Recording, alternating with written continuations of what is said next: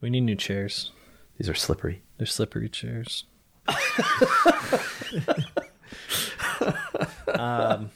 I'm here with Andrew Willard Jones, and we're talking to you today because it's Black Friday. And we all love Black Friday, don't we, Just? Oh, yeah. I like the videos that tend to come out. I don't know, in an Amazon world, I don't know if we're still going to get the videos of people like uppercutting clerks to get out of the store with a TV or something. It just seems like maybe it's too virtual for that kind of spectacle. No, I mean, that's like where the real world comes breaking through the consumerism, and it's upsetting to everyone. And so, of course, the forces that be must eliminate that. Right. Yeah. It's like, no, all that envy and desire for power is supposed to just be like you at your computer screen now. Well, there's a real lack of efficiency when you see all the energy that's being exerted by those people at Walmart, right? And all that like drive and it's like somehow there's some value that has to be scraped off on all that. You don't just let that play out. Gosh. So you see what I'm saying? I do see that's waste. The market has efficiently dealt with Black Friday. Has done it. Well, it's been crazy because the what I've been noticing. I mean, everyone's noticed this. It's almost embarrassing to even talk about Black Friday with a straight face. But I've been noticing that it's completely ubiquitous now. Like, we all know that it means nothing, but we still have to undergo it as a ritual. So like there's sites that say things like, this month, every day is Black Friday, right? Or like Amazon has like its Amazon Prime days. Which is Black Friday whenever. Right, exactly. So it doesn't matter. It doesn't matter at all when it is. It's just that the imperative to consume happens when they tell you to consume. You know, I remember the first time I heard the term Black Friday. Because at some point in my childhood, I became aware that people went shopping the day after Thanksgiving, that was like a thing. But it didn't get its name until like 20 years ago, maybe. Really? Oh yeah, like people didn't call it Black Friday. I mean, it was just like shopping after Thanksgiving. And then the first time I heard it, I thought, Black Friday, is that like when like a bunch of Irishmen got killed by British soldiers or something? I honestly, that's what I thought, which I think... Yeah, it has that vibe. Like Black Friday sounds like a massacre that occurred in history at some point, you know? and I assumed it had to do with Northern Ireland. Is that like a black and tan? No, I think there's like Black Sunday or something, which is Bloody Sunday. Or Bloody Sunday. Yeah. Anyway, I mean, that was the connection that my mind went to when I first heard it. But that's not actually totally off the mark, right? Because it's a weird, ironic thing that we as a culture call this day. The slang for it is something that means evil. Right. Right, like when we say Black Friday, the irony is it's horrible. Right. Right, like that's what that means. Well, and with due respect to the normal processes by which these things happen, it is because black is the color of profits in the it means you're doing well.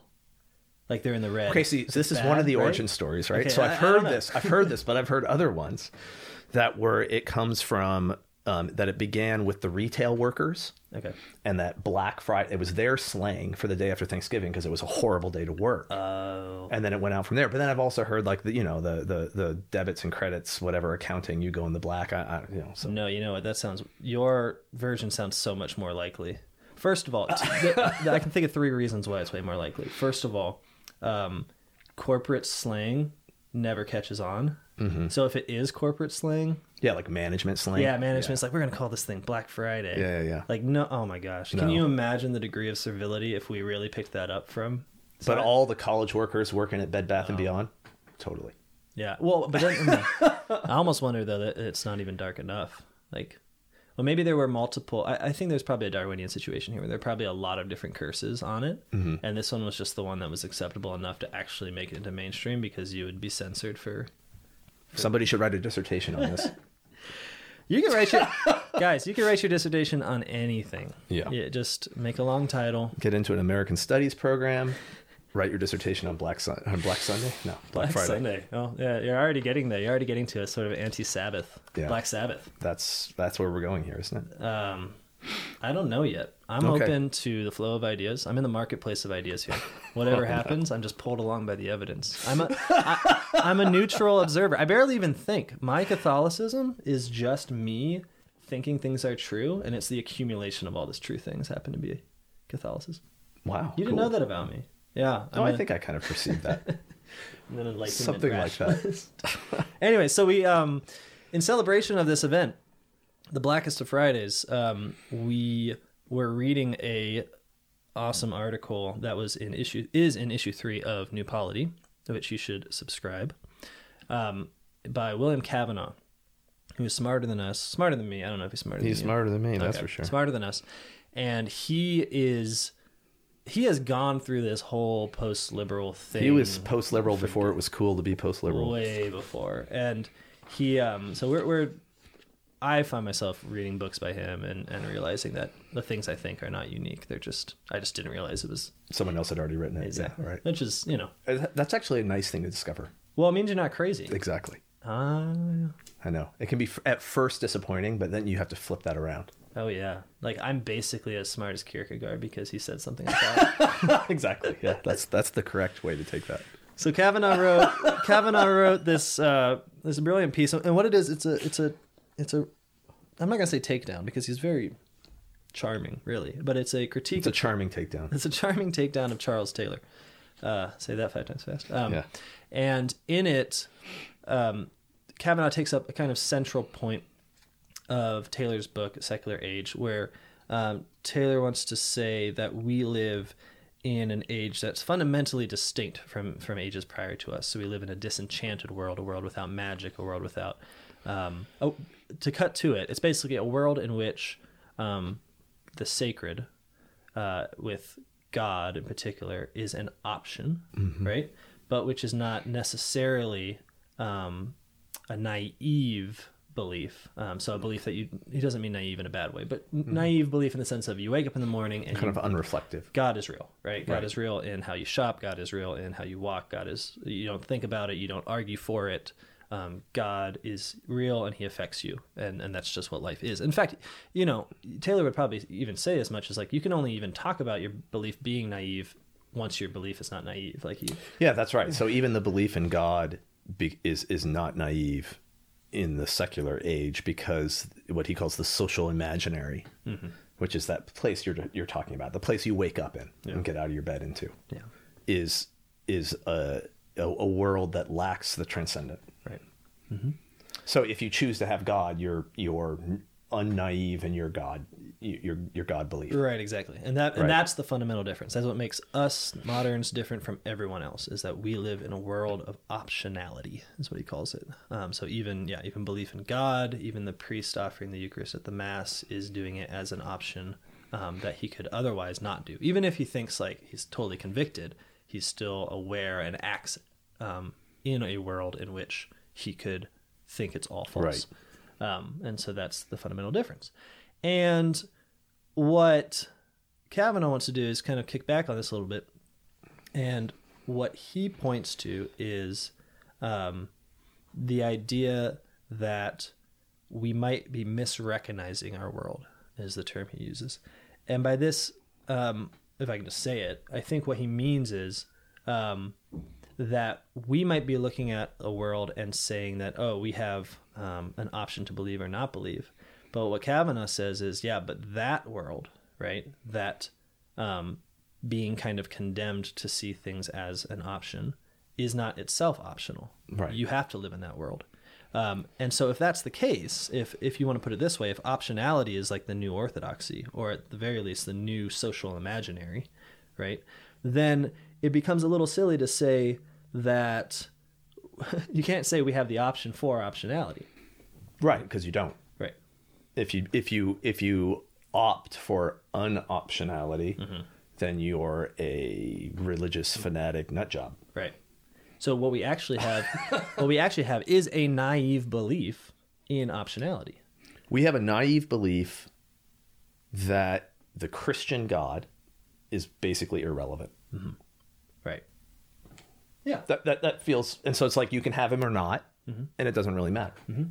You can have, it might matter to you, but it only matters to you in the parts of your life that don't matter. Yeah. Right. So it's sentimental, or it can be some sort of like deep, personal, reflective, meditative thing or something. It can be really important to you, but the point is it's not important to the social imaginary. Right. Otherwise, it would not be a part of it. Wouldn't be perceived as as falling into the optionality, right? So I mean, his point would be, I think, that the dichotomies or the binaries with which Taylor constructs his story of modernity are really, they're not some sort of meta heuristic that allows you to analyze modernity up, like, over and against or next to pre-modernity. They're rather just, you're just describing modernity. When you describe the binaries themselves, you're describing the way modernity talks about itself. Yeah, so he says that, I mean, to maybe put it kind of simply, to say that the Christian God is irrelevant is a statement of theology. It's a statement about the sacred. He doesn't exist. Right. So the idea that you are then... I mean, he doesn't exist as he reveals himself. Right. Right. So but then the idea that you live in this secular world then becomes a little bit absurd, because you actually live in to speak simply, you live in a highly religious world. You live in a world that claims that the Christian God is irrelevant. You live in a particular religious world, right? And the very terms that Taylor lays out, which is that the religion, in the broadest sense of any particular world, is that social imaginary, is the world that falls beneath the options that are available. Mm-hmm. So your religion, or our religion, if we're going to talk about religion in that way, in modernity, is sort of necessarily invisible to us. Mm-hmm. Right, or at least really hard to find, right? Yeah. If you probably go so far, only a Christian, because he's opposed to it, could really find it. Well, that's the thing, right? So, and this is where Kavanaugh goes, is that if you assume, by the end of the article, if you assume Christianity to actually be true, then Christianity puts itself or understands itself to be in a position to articulate what's going on in the secular age better than the secular age can articulate about itself, because the secular age is wrong. Mm-hmm. Right. And it's wrong about, like, the fundamentals of the cosmos. Mm-hmm. And so it can't describe itself well. It's delusional.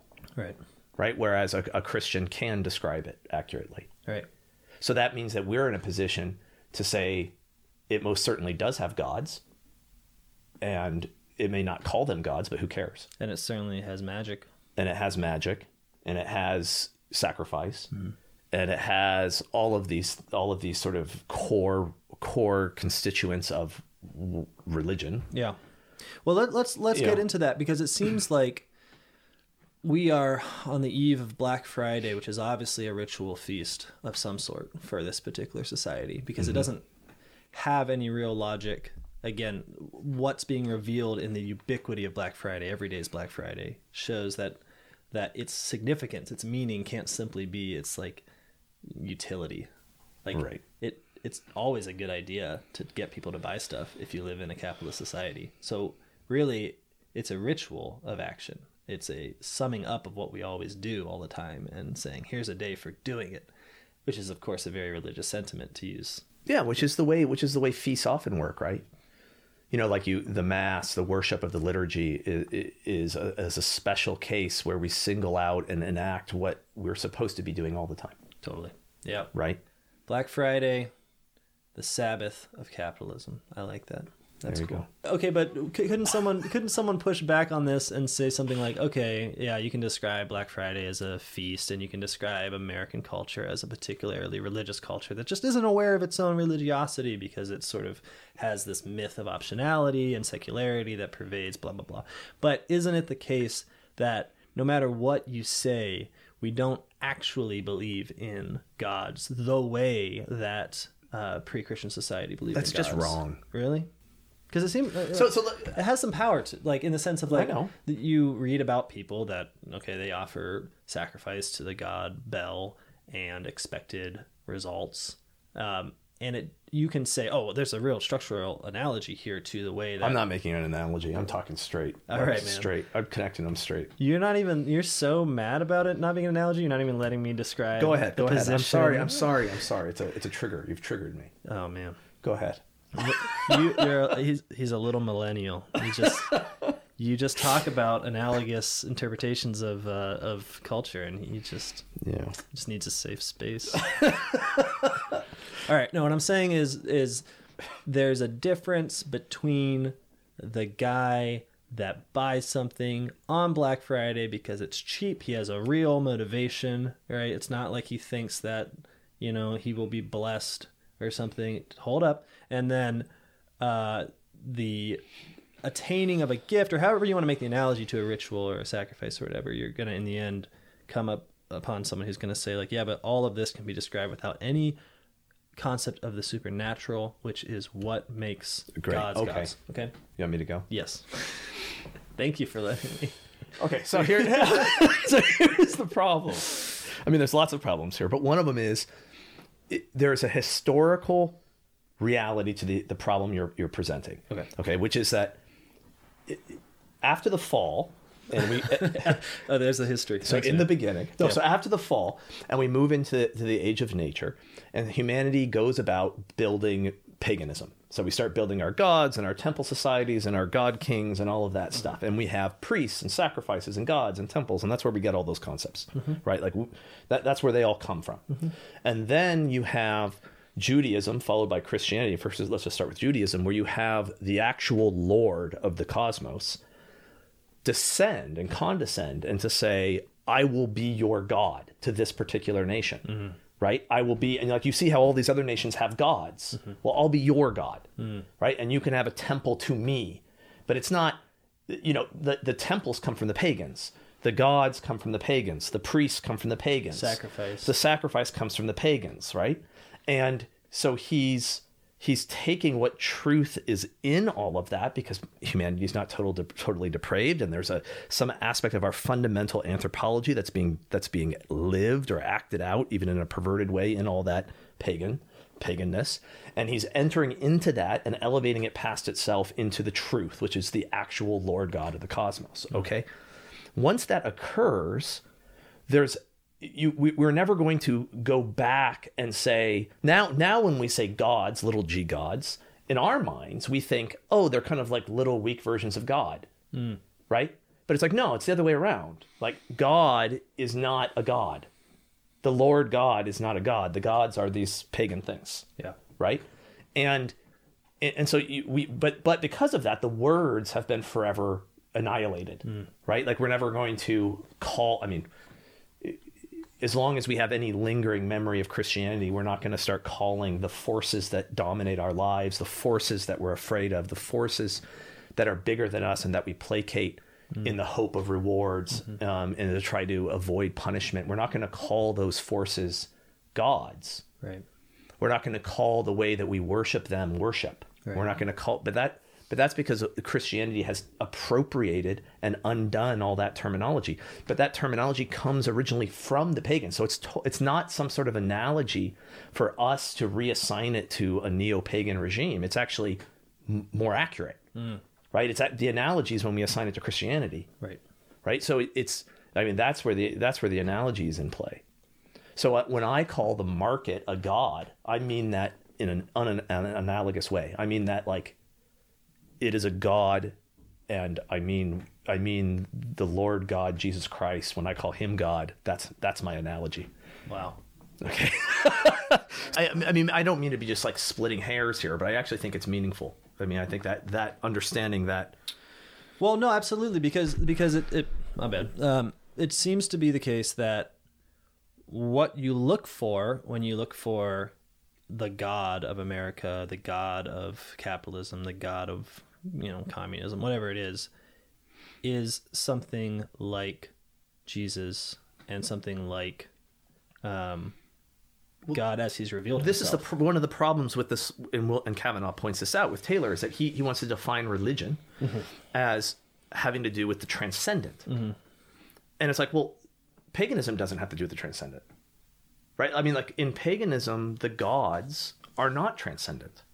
They are in the same cosmos as man. Yeah, that's why they can reproduce. And they're forces to be reckoned with in our cosmos. Right. And so to say we live in a world where we've made the transcendent optional is just to say we're not Christian anymore. Right. And so it's like, okay, well, if that seems basically true. Right. So if we're going to define then religion as lingering Christianity, right? Or like places where we see people who are behaving in ways that are somewhat reminiscent of Christianity, but the whole point is that it doesn't matter socially, then we're talking about a pagan regime. Okay. Right. So in a pagan regime, I'm doing that summative thing where I worry about whether people understand you. So I try to say it again. Good, fine. I don't understand everything I just said. So go, please. It happens at a remarkable. Okay, in pagan regimes. So let's just say in man seeking after God without grace, in that thing that has happened before. Happens everywhere Jesus is eclipsed. Right, exactly. Right. Transcendence is limited really to the transcendence over you. That's right. Yeah. So the transcendence. St. Paul says, he says, whatever overcomes a man, that is which enslaves him. That's exactly right. So the relationship to God, lower G, is fundamentally different than the relationship to God, capital G, as he's been revealed. Right. And that lower G God need not have any of that reminiscence of the actually transcendent, supernatural that we talk about now. It need not have any. It doesn't even need to remind people of that. It can literally just be power over. Power over is sufficient to have the experience of what people once called gods. I think that when you really reduce it in the pre-Christian, so that including Judaism, okay, so the whole sort of pre-biblical economy of salvation, that power itself is the divine. So the experience of power is the experience of divinity. Yeah, and there can be different levels of naivete in terms of one's relationship to the divine power, which I think is where the confusion comes in, because there's people that believe, that attribute to forces that really do have power over them, things that are beyond what we consider like the natural world. And so that kind of delusion that's born of fear becomes, as it were, like, oh, well, they're doing the same thing that we do with God. Maybe. I know, but that's the problem, right? Yeah. One of the problems is this, and Taylor falls into this, I'm afraid, is where he wants to see somehow more similarity between ancient paganism and Christianity than between ancient paganism and modernity and the secular age, right? So like what ancient paganism and Christianity have in common is that they're religious somehow, right? And that we're not. Right. But that's a problem. So Christianity is an exception. Christianity is unique. Christianity is not like the way all other power structures and systems of worship and sacrifice in the entire history of humanity have ever functioned. Right. And if you believe that it is, and if you treat it sociologically like it's just another type within this genus of religion, then you've stated your conclusions in the posing of the question, right? Like you just don't believe Christianity is true, right? Which is to just be secular, I guess, or to be pagan, right? So yeah, you have to allow for, if Christianity is true, then if we give up Christianity, then what we will build will have potentially, I mean, I don't know if this is necessarily the case, but if everything that Christianity says about itself is true, then we descend back into our fallen condition, and we have some experience of what that looks like, right? So like we can go back and look and see how it operated, and then see if those same mechanisms are operating now. But to compare it to Christianity is, as some sort of religious, non-religious binary, is just to totally misunderstand the historical analysis, I think. So let's look at what we had before. It seems like what we had prior to the biblical revelation is some men's power over others, and then you had usually the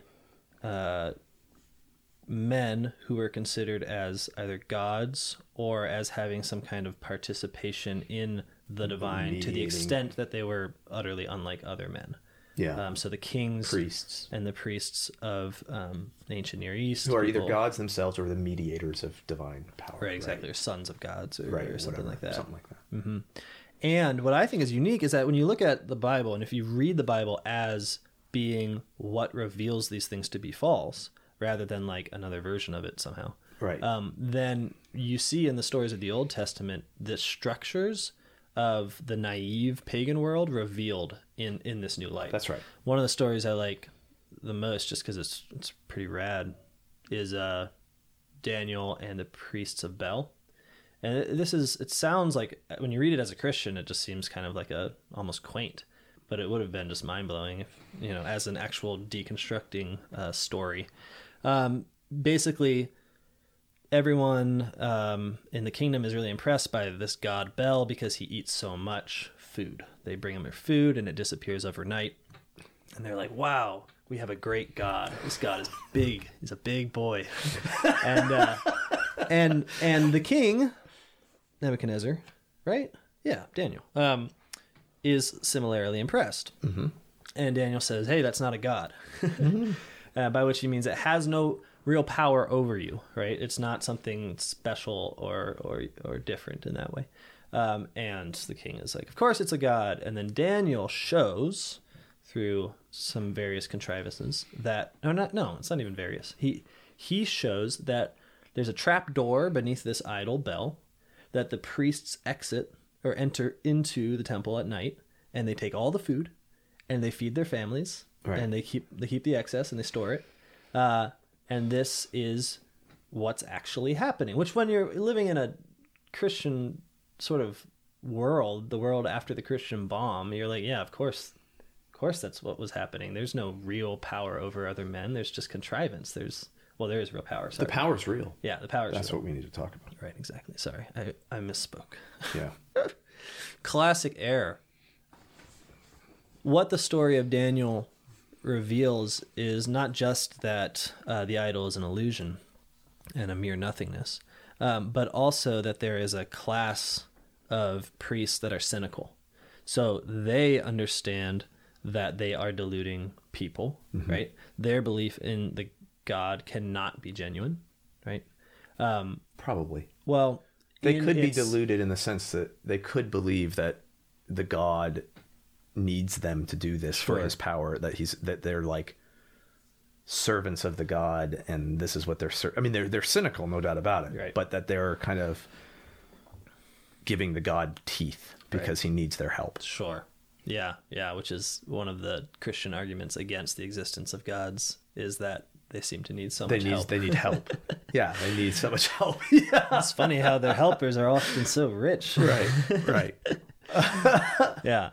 And so what I see in this description, this Jewish description of a pagan practice, right, mm-hmm.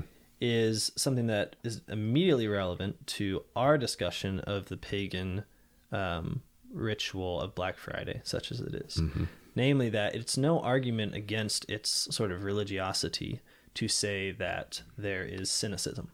Right. To simply say, hey, it can't be religion because these people, the wealthy, the people selling the goods, whatever it is, know that it's really just another day at the market, right? Discounting some goods. It's all very. It's like you're just describing paganism.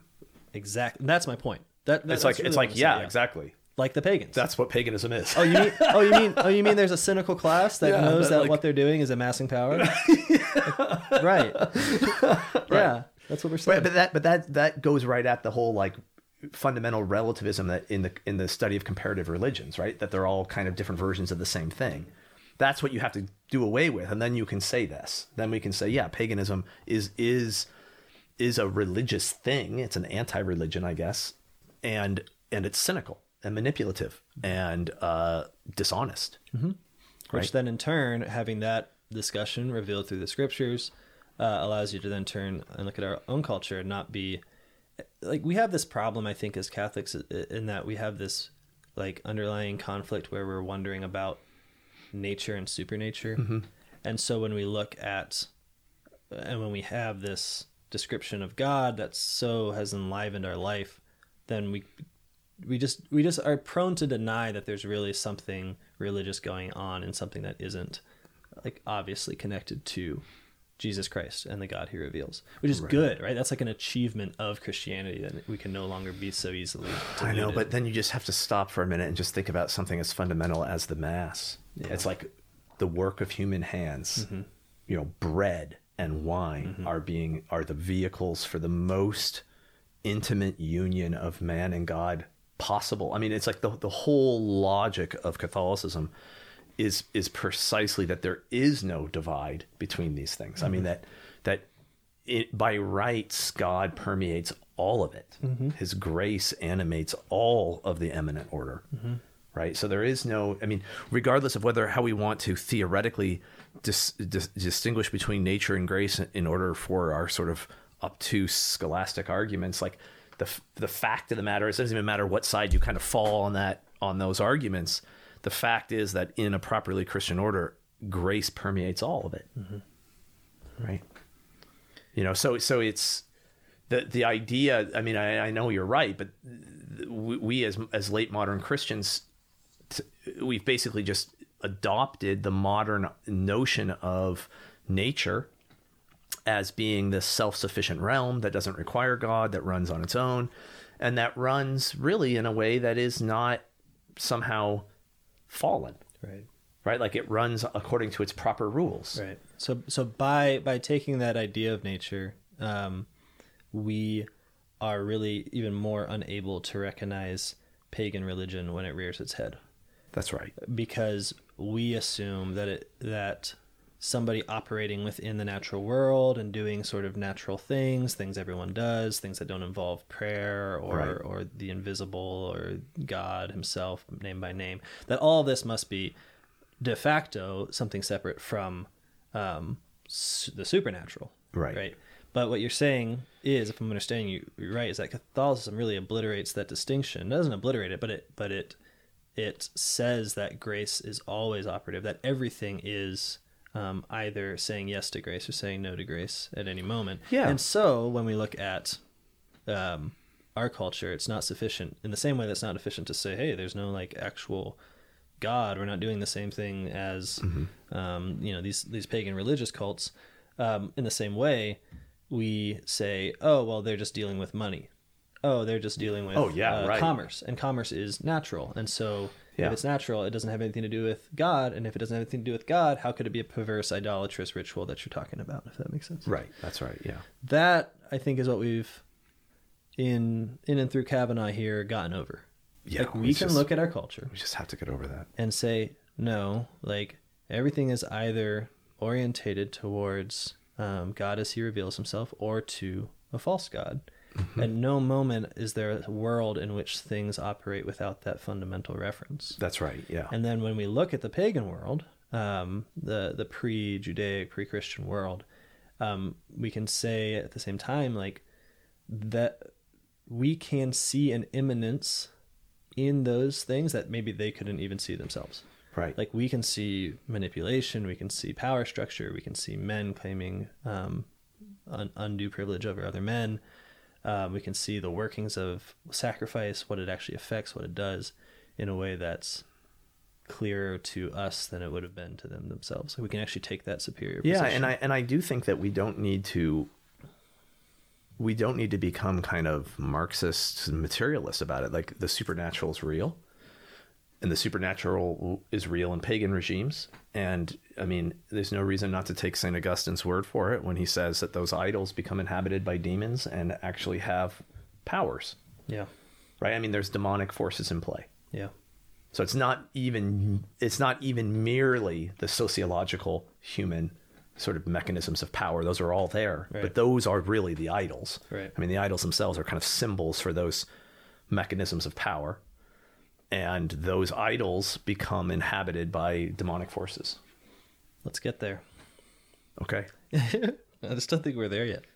No, but I know what you're saying. It doesn't, like, it to have this argument is not to say, like, we can have the same argument whether or not we can be like good secular moderns and understand paganism without No. Yeah. No, absolutely not. Okay, right. So let's talk about then. You said that the market is a god. And then we spent a long time doing a caveat on why we can say that. So now, having given the caveat, okay, there's nothing that isn't spiritual in some way. The sacred is here, and you don't have this kind of pre-religious optionality that the secular age has miraculously brought about. You, in fact, have just different gods, different people who take cynical versus non-cynical view of the gods, but it's all still there. Why is the market a god? Can I have Hayek answer that question for us? Oh, wow. The man himself. The apostle of the market. That would be appropriate. I mean, if you're going to ask someone to defend a divinity. I'm just going to read a couple little lines here, and then we can talk about them. Yeah. I hope I have the right ones. There's many, so these will be good. The Road to Serfdom. Road to Serfdom, yeah. All right. It was men's submission to the impersonal forces of the market that in the past has made possible the growth of a civilization which without this could not have developed. It is by thus submitting that we are every day helping to build something that is greater than any one of us can fully comprehend. Then a little bit later in the same paragraph, he's talking about critics here. And it fails to see, so their criticism fails to see that unless this complex society is to be destroyed, the only alternative to submission to the impersonal and seemingly irrational forces of the market is submission to an equally uncontrollable and therefore arbitrary power of other men. So he's actually suggesting that the power of the market is an impersonal force that we submit to, and that this submission gives us goods. And if we don't submit to it, we'll lose those goods. And what happens if we don't submit to this impersonal and seemingly irrational force is that we have to choose the equally uncontrollable power of other men, some other god. Mm-hmm. Right? So it's either this is a god, this force that if we treat properly and submit properly will give us rewards, mm-hmm. and if we offend it, it will hurt us. Mm-hmm. And if we reject him altogether, our option is merely another constellation of human power, another god. Mm-hmm. But at no point does he help us understand, well, what exactly are these impersonal forces? Like gravity? Like, are we talking about there's a what constitutes the force that builds our civilizations, the force that I'm submitting to? Right? And it is it's this accumulated sort of force of human wills that have been funneled into particular channels or particular structures of power. And those accumulated structures of power, which is really kind of like what Hobbes describes as the artificial man or the sovereign or these sorts of things, take on the nature of a god because it becomes unclear which human will directs it. Right? Mm-hmm. It's no longer directed by a person. It's alive, right? But really, it's nothing other than humanity itself, acting, right? Right, and in that way, it really looks like a pagan god, in the sense that the pagan gods always gain their power through the loss of ownership and control on the individual level. So another way to put it is just like it always relies on slavery. Right. So this is what, again, the Bible reveals when it's talking about the idolatrous form of kingship. Mm-hmm. This is in Samuel. It goes on to describe it, and it describes the way in which kings appear to be like superhuman. Right. And it says, well, he's gonna take all of you. He's gonna organize you into 50s and thousands, and he's going to take taxes and take your land. You will all be as slaves, and that's how he will this particular man. But in this case, it's even more impersonal in the sense because there is no particular man. The market itself. But there are priests. Right. I mean, there are the men who interpret the will of the god. The men who know what the god wants. Who are those guys? I mean, for us, economists, politicians. Yeah. Wall Street guys. Right. Right? The people who can say, listen, if we do this, if we give the god this, if we behave this way towards the god, he's going to reward us this way. But it's not really predictable. It's only like a probability. He's probably going to be happy if we do this. Right? But if we do this other thing, that's going to offend him.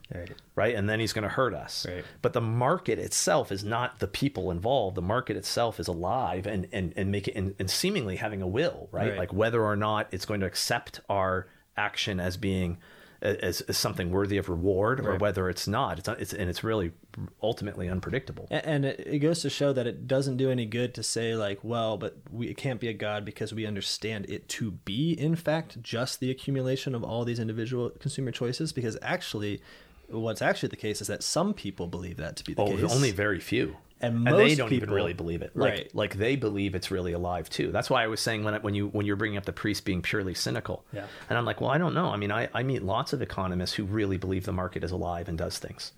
That's scary. I mean, I remember, they understand the mechanisms of it, but they still believe it. They still believe it's a real thing. Yeah. Yeah, it's right? bizarre. And To be clear, because in case we all need this, there's no such thing as a market. obviously There is just people doing things. Everything that just must be the case, right? We're all good on that. We're good on that. And if we want to use the word market to describe a certain type of activity, that's probably fine. Right, and if you want to use an idol to represent the god, then you can do that too. Right, right. My point, there was this, oh my gosh, who was it on Twitter that was like, what was it? I still believe in markets or something? Yeah, no, I know. So sometimes the veil gets removed and you just see absolute devotion. Yeah. And I think after that, I forget who this was. Probably best because then it would be uncharitable to rip into her. But I think she said markets are mighty after that. But you think about, you want to talk about devotion. So you think about the way in which the American middle class is trained in the piety of the market and how you behave towards it and what kinds of things you have to do towards it in order to have the rewards that it promises you. Right. So think about the way retirement savings work and the way, these sorts of stuff, you give these offerings and then you'll get it back. Right. Unless society as a whole has somehow offended the god, and then they might go away. You might not get them. Right.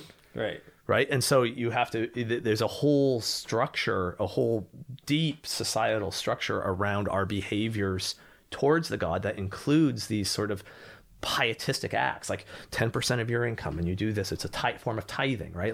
You take 10% of your income and you put it in this account, and then and where does it go? It actually goes into the market, right? It's actually being fed to the god, who then promises you rewards in the future, right? Maybe. Yeah. If you haven't offended it. Yeah. Or someone else hasn't offended. It's funny. What you're describing now makes the term depression seem more appropriate because it's the god is depressed. Yeah, he's depressed. and the thing is that the average person doing this doesn't understand these mechanisms. Right, sure. Right? To them, this is just, they've been taught since childhood about being a responsible member of our society and what it looks like, which is just piety, right? And that if you behave properly and you check these boxes and you do the things right, then these are the rewards that you'll get on the other end. And if you offend it, and so it becomes, they become sort of religious taboos, right? If you tell, there are definitely people that if someone at my age, if you told them about that you weren't properly preparing for retirement or something, that would be something that was a violation of decorum, proper behavior, right? Or if you tell them that it's irresponsible, right? It becomes a moral thing. You think that's bad? Try saying you don't have health insurance. No, I know, right. No, but these are what we're witnessing when we describe these things is the way it was to live in an ancient pagan society. That's the way their rules operated, and the sacrifices that had to be given to the gods, and the power was real, right? It's not like it's fake. Well, that's why I wanted to ask. It really is the case that if you do these things, you'll probably get the rewards that the god promises you. Right. And that you've already really answered the question, because I think the pushback is but sure, there can be this sort of mysticizing of the whole affair, but at base, it is a bunch of rationally deducible actions and consequences, right? But the point that we've tried to make at the beginning of this is that, I am bracketing the actual activity of demons, right? Because I think this is the preparation for a demon to act, which I want to talk about. But that appeal to the rationality of the process, we've kind of already said doesn't matter, because the point is within the non-Christian pagan power politics that they would call divinity, religion, piety, all that stuff. It can all be rational. It can all be deducible that when I take my offering and give it to the priest, then the priest who takes a portion of that offering is then enabled to live in such a way that he has a certain excess and then can bless me with a return on it. You can describe it rationally and say, see, I've seen through the I've seen through this supposed sacrificial economy. There's no such thing as blessing. It's all whatever. The point is that in both cases, that was what we're calling religion prior to the merciful revelation of Christ. Yeah, and there's a functional aspect to this, that only the power constellations, only the economies of power, if we want to use Foucault's language or whatever, but the gods that work exist. All right, so if they don't work, then another god displaces them. Gotcha. Which is what Hayek is saying. If we reject this god, we're just going to get another one, right? And or if this God stops working, like failed gods get pushed aside and new gods take their place. So, and this is actually Hobbes's point when he talks about the way sovereignty works in the artificial God, right? The man-made gods, he's just describing how this functions. And it's like, if it fails, then that is the process of it being displaced by the one who doesn't. But the point is, because human society is always ordered by power, there's always an operative God, right? There's always an ordering of power that does work. That's why society exists. Otherwise, you're in the throes of civil war. Gotcha. Right? So social order itself outside of Christ is idolatrous. Well, and it goes to the point that Hayek made, which is namely, if you want to know where the God is and where the efficacious sacrifice is, look at the thing that if you don't do, society falls apart. Right. Which is what he says. That's right. He says, if you don't do this, this complex society we've built will be destroyed. Right. Which is, when you think about it, insane. Like, Yes. if you go from there are no markets, we choose to do certain things. Oh, and he actually comes out and says, when he's talking about submission, it's within the context of saying that most people don't understand. A lot of people will be on the losing side. Like, a lot of people the masses are heavily influenced by what the sort of elite tell them, and they don't really understand. And there's gonna be people, and all of that. Yeah. We still have to submit, right? We have to submit in order to get these rewards. I mean, that's the sequence of the argument. So the God is the market. Okay. He offers blessings and curses, and he is propitiated by a priestly class, and that's our economists, politicians, but really anyone who, at any given point in time, claims to be able to mediate what the market can dish out. What the God desires and how to get him to give us things. Right. Our submission, then, if this is what's essential, what is our submission? Like, if we're talking about we live in... To believe that he rules. Yeah. I mean, to live in that social imaginary where all is the market. Right. The market is his realm. I mean, the world is his realm, which is the market. Right. So one way of describing this would be the movement from in the Middle Ages, where there are markets, to our world where there is the market, which is everything. Yeah. Right. Like, nothing falls outside of the market. I did this bit in undergrad where it was a dumb bit, but whenever people would say free market, I would deliberately understand them to mean a market in which things are free. And then see how long I could continue a conversation before they recognized that something was like completely off. Yeah. Anyways, sorry. But I think, and I do think that submission, though, I mean, Hayek is particularly instructive here, because what he does in the beginning here is he doesn't, I didn't mean to make this a talk about Hayek, but he... You brought a book, man. I know. I was just... Like, every time you look down, it's just telling you to... Hayek. You know, he says that in the beginning, he says something to the effect of, you know, there's all this space in our life that isn't organized by competition.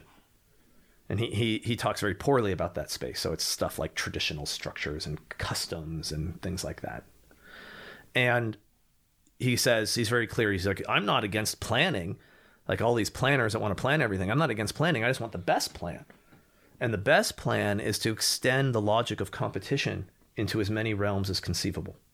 So wherever there exists a place where human beings are not behaving in a competitive way, we need to extend that competition into that space. That is to be an apostle to this God, right? Right.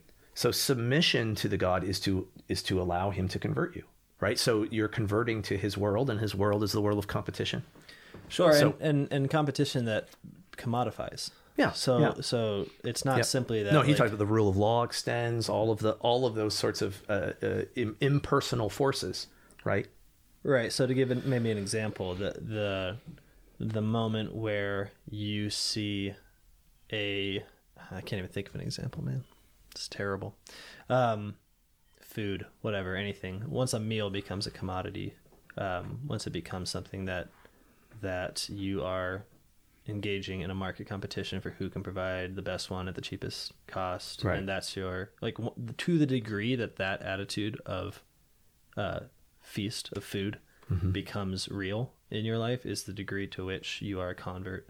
What you're doing is internalizing. It's the same kind of language that we would use about conversion in Christianity, right? Yeah. You're internalizing the law of the market into your own way of life, your own being, and I think the sort of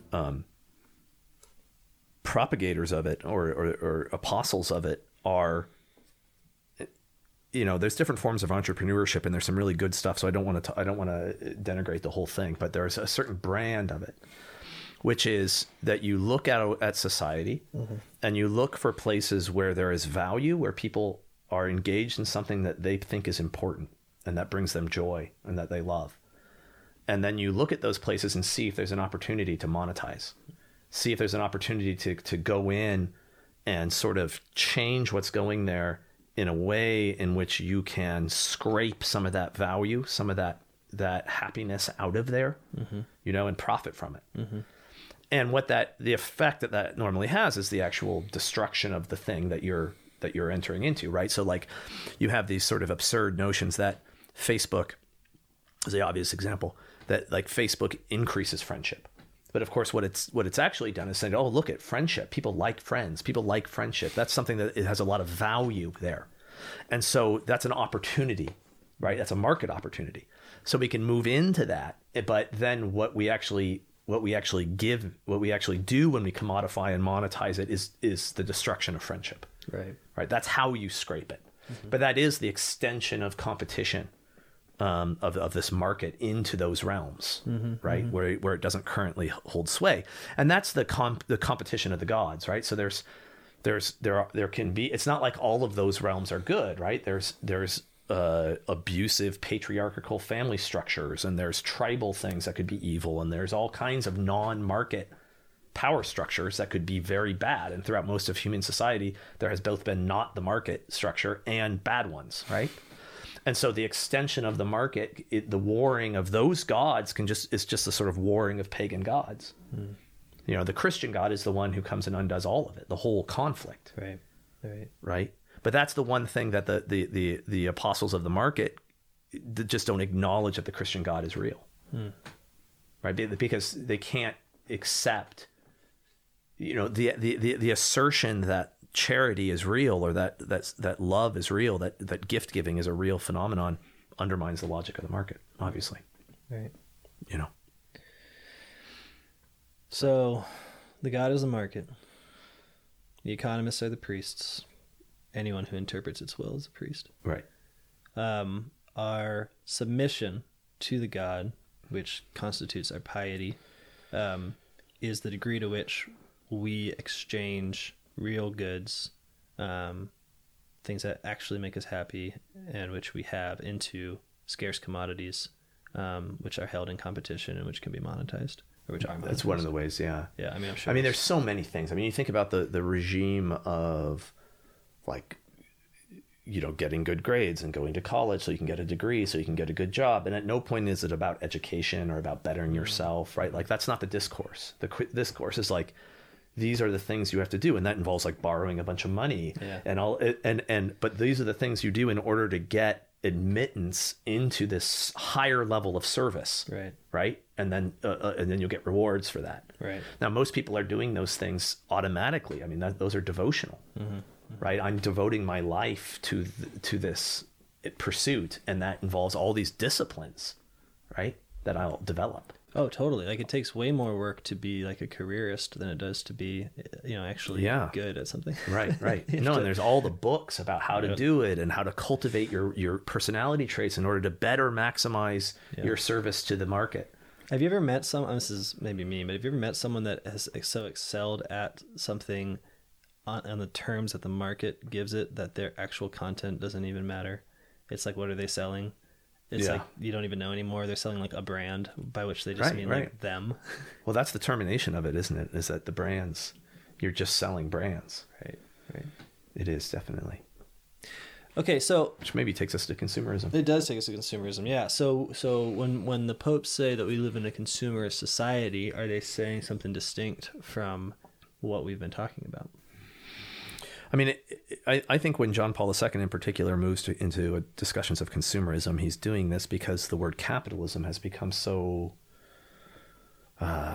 historically laden through the Cold War and everything, because the Marxists are bad and the capitalists, that he's trying to shift the same sort of basic discussion that in a previous era would have been more directly targeted, just liberalism.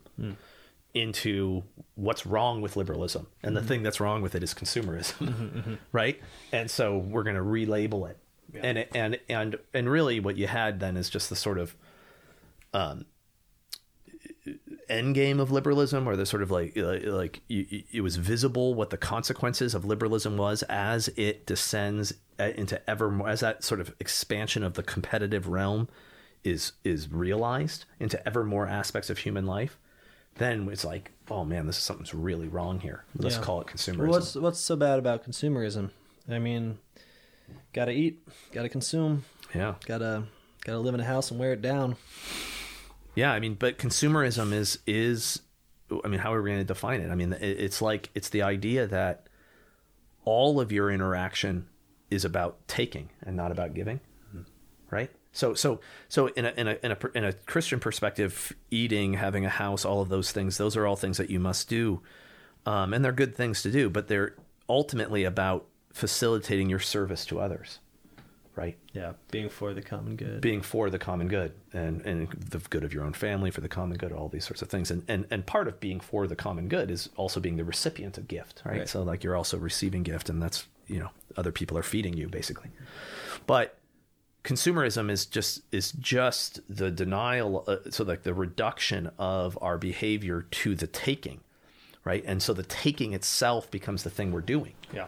Right. So this is the whole, you take, you consume, you discard, you take again, because the taking itself is the action. So like the enjoying the thing, I mean, it starts losing its enjoyment as soon as you have it. Right. Yeah. Right. I mean, I remember I was working for a software company, and there's this idea of sort of, the new versions had to come out all the time. And one of the things that the marketing people used to actually just say was like, sometimes people would voice an objection, like, aren't people going to be annoyed that they just bought this and it's already obsolete? And they're like, no, they can't wait until it's obsolete. Mm-hmm. Like when they see that it's obsolete, that excites them, because that means they get to buy the new one. Mm-hmm. That, it's a justification to get rid of the old one. Right. And that's consumerism, right? And consumerism is the ritual aspect that keeps the market god alive in this sense, right? Because it just grows him. Well, right, because so you're defining it as that, you're making it synonymous with that conversion of the soul to believe that real goods should be scarce commodities instead, right? And that the sphere of competition is pervasive, ubiquitous throughout all of life. So, but consumerism is also tied, I think, to that idea that the God is the one who keeps the society from collapsing, like without whom there's no structural unity, because the whole reason we're a consumerist culture is not simply because, you're greedy and you want more and you never have enough. It's an actual structural recognition that if we do not have constant buying and selling within a world in which we have structured livelihood on the basis of people buying and selling, to not buy and sell beyond your necessity would destroy the economy. I mean, we saw this with you would COVID, kill the god, right? What? We saw this with the whole COVID shutdown stuff, exactly, where you started to see some of that, where it's like, well, no material is actually destroyed. Like the wealth is all here, right? The actual real wealth. Mm-hmm. So what is actually collapsing? Mm-hmm. Yeah, right. And it was funny too, because like for many people, your dependence on money became very revealed, right? After COVID, like, oh, I'm not working my job. And that's real because the world that money is built is real. But what was weird is like, we were kind of all fine at the same time. Right. And I'm not trying to diminish like the actual problems that come with not having a job. I just mean that it's not the case that when we talk about consumption, we're talking about like the consumption we need to do to live. We're talking about the need for the God to live. Right. So we consume for ourselves and for others in order to be servants to others. But the God needs excess in order to survive. So he needs, I'm speaking in this way, now I feel like an idolater, the market to exist as this illusion that needs people to not simply consume what is necessary, but to constantly consume new mass-produced goods. Right. Yeah. And the economists, the priests of the God know this, right? Of course. I mean, they talk about things like, consumer confidence and stuff like that, or credit increase in credit. Like, so credit card borrowing as you come into the holidays and things are signs of economic health, right? It's like, oh, the people are buying more, right? They're spending. That's going to make the God happy, right? That's what he's asking for. They're giving it. Good people, right? I mean, that's the way they talk about it. You listen to the radio and stuff. That's like the way you talk about it. Yeah, and like you not doing that would be kind of taboo. Like hoarding, right. Like saving, like you know, it's like, why don't you put that money to use? Why don't you get it back out there? I mean, it becomes an act of antisocial behavior. Well, I hear this more when it comes to investing. Yeah. So when I say, like, I don't like to invest in things because it seems wrong. Yeah. People say, like, why don't you want your money to work for you? Like, I know, they say it's these like, things like that deliberately obscure the process of what's happening. Right. It's such a weird thing to even say when you stop to think about I it. know. Isn't it? It's like, work for me? Yeah. It's just out there. What is it good. doing? I don't know. Same thing. Digging holes? Same thing your dead goat was doing when you cut its throat, I guess. I don't know. Okay, but the humor aside here, the necessity to consume is obviously upon us. Couldn't someone just say something like, well, we really do live in a consumer society. It's real. Like, if we don't consume at a rate that is excessive of our necessities for life and sort of particular happiness, then the world will become a bad place. People will lose jobs. Things will stop being funded. Yeah. No, I mean, that's why Hayek's right when he says this society of this complexity and scale will collapse if we stop honoring this God. It's like, that's right. So is there a way... I mean, it's real, right? That's why the power, the power isn't fake. Right. Right, but the realization is, it's like the biblical when a prophet will just say, like, kick it over and go, you know, it's just a piece of painted wood, right? Yeah. Is the realization that it doesn't have to be that way, right? That it's not that the power's not real; it's that the power is capable of being overcome. We can overcome that power. We don't have to be a slave to it. Right. That's the decisive insight. I think that's the Christian. That's the Christian move. Is there, so there's really no way to oppose consumerism as a Christian without saying that you want the destruction of the society to some extent. Yeah, I mean, you got to be careful about going too far with what is to be destroyed. Sure. Like the destruction of the God, 100%. Yeah, no doubt about it. But the destruction of, that's not the same as saying the destruction of, like, hardworking small business, sure, and like being productive and working for the common good, and what, you know, all the sort of things that most well-meaning people who think that capitalism is the right way to be, most well-meaning Christians, when they say that, they are actually talking about those types of things, right? And it's like, yeah, I agree with all of that, right? Like, that's right. And private property and caring for your family and, you know, working hard for the good of society as a whole, providing value to your customers. Great. Yeah. You know what I mean? Yeah. That stuff's all good. Absolutely. So when you say destroy, you got to be careful. Yeah. Break the idols. Yes, break the idols. Thing. Right. Yeah. You said something really interesting, that the consumption itself doesn't really seem to have a point. Yeah. And that fact seems to be related to the religious character of the society. Yeah, I think that's right. I hate to introduce the topic so inorganically. I was like ready to like tease it into the conversation, but I don't know how. So tell me about that. So, you know, you can talk about consumerism, talk about the idolatrous nature of the market and those sorts of things, and then say, okay, so there's these, the question is then who's profiting from it and why? And you start getting into problems because you start going, oh, well, like what? The rich people? It's like, okay, I guess, but they're only profiting within the consumerist economy, right? Like, what I mean is they have the ability to consume more.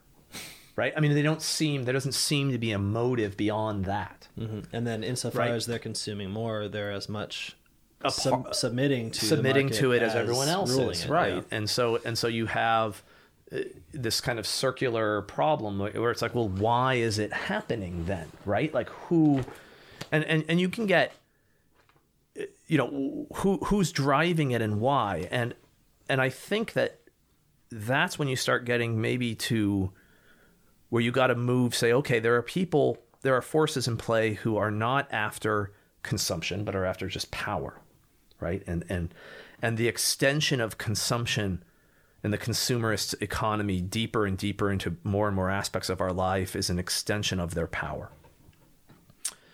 But then it's like pushing the problem one step further, because it's like, well, why do they want power? Right. And what is power for? If the answer is to be able to consume more things, then that doesn't get you anywhere. That doesn't get you anywhere. Right. To the power. Right. Or even to like exercise your will, because at some point it's like, well, you know, you can get whatever you want, and you don't need to be Jeff Bezos, you know. So what's he doing? Like, why has he gone beyond I can have whatever I want? Right. I can basically buy whoever I want. I can, you know, like what possibly could he not do at this point? Exactly. Yeah. And to simply say like, well, it's so you can have more expensive things is ridiculous when you're looking at a world in which like that we don't have things expensive enough for him. Yeah. So what is going on? And this is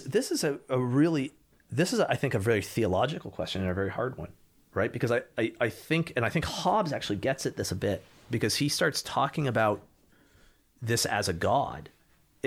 It's so something that has a will, the sovereign acts, but it's not the king, right? It's this conglomeration and it's doing things. But this is where I do think that pursuit of power itself within the system is maybe the place to go. And there we're getting the closest to just straight up devil worship or demonic influence or something, right? Like power for power's sake, right? Just the, you know, no end. There's no end to the power. It's just power to have power, right? But for nothing.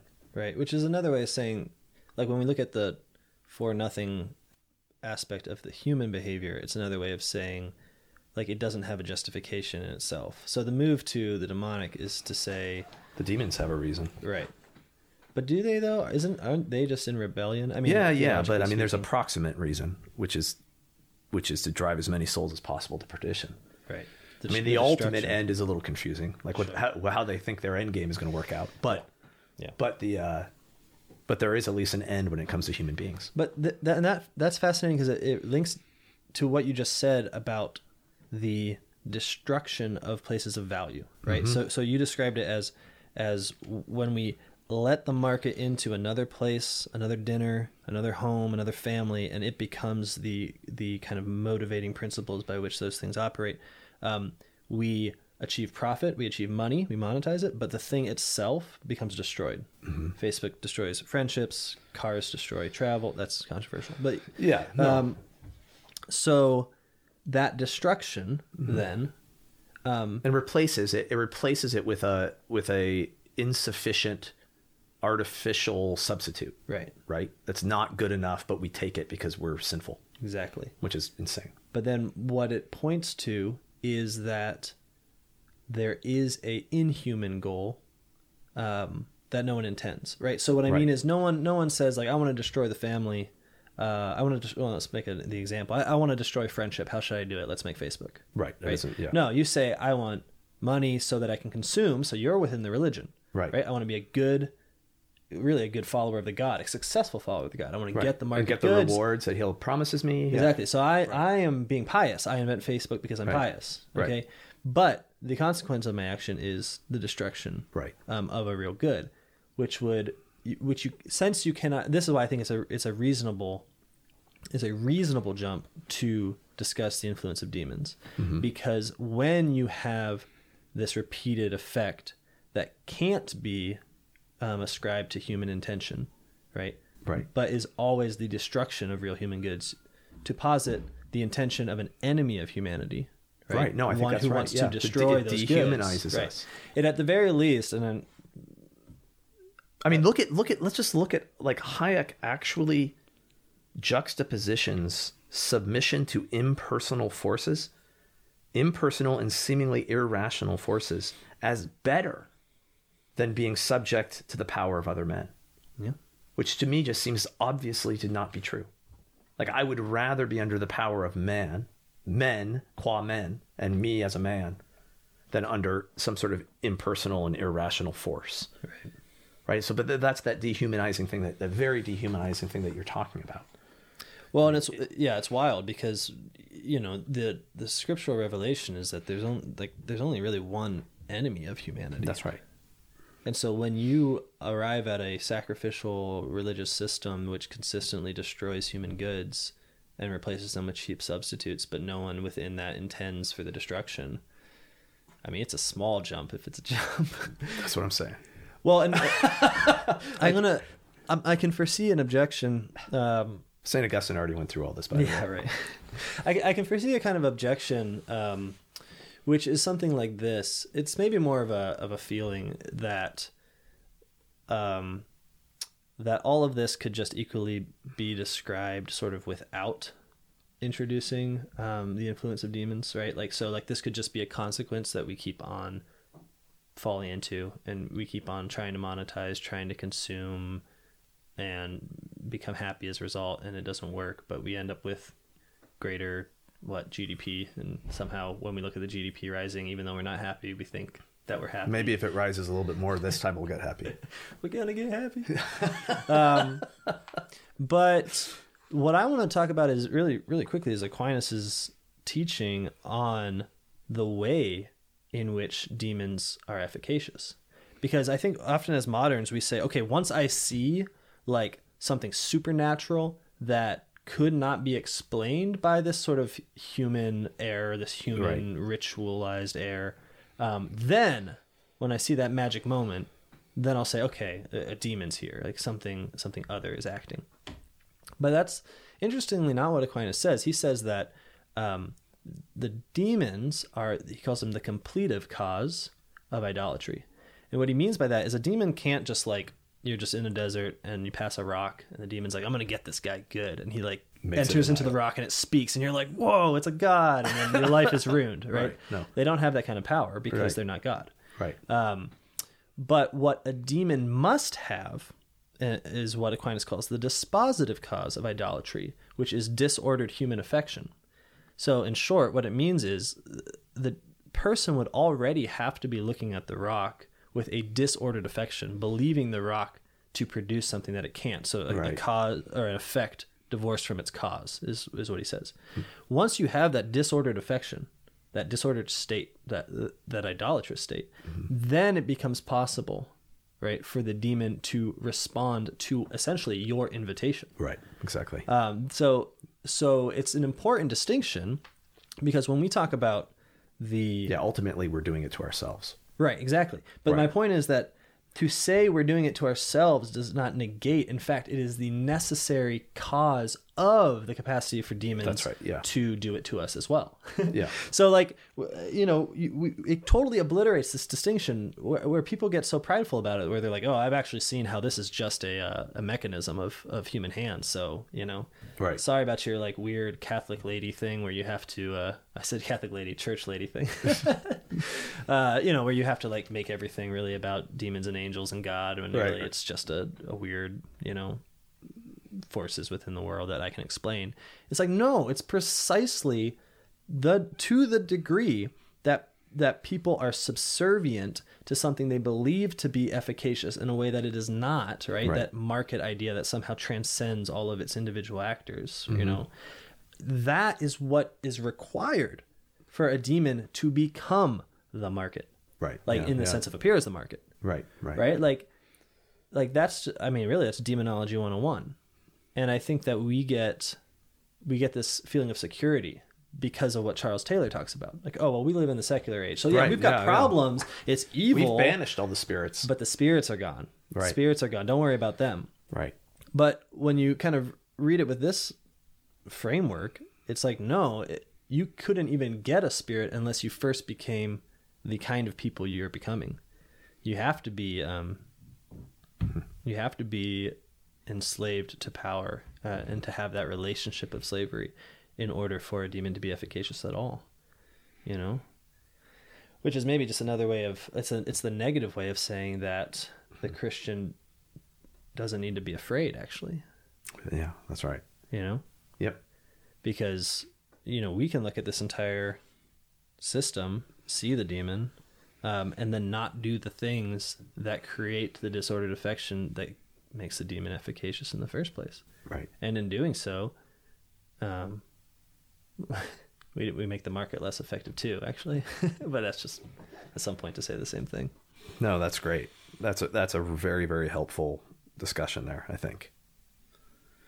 Yeah, it goes to that division between the natural and the supernatural, where we want it to be one or the other, you know? Yeah. And not understanding that, no, they're always together. Oh yeah, totally. And I just think, man, Aquinas got that. I mean, I hate to just to fanboy him because, you know, it's kind of a Catholic meme at that point, but right.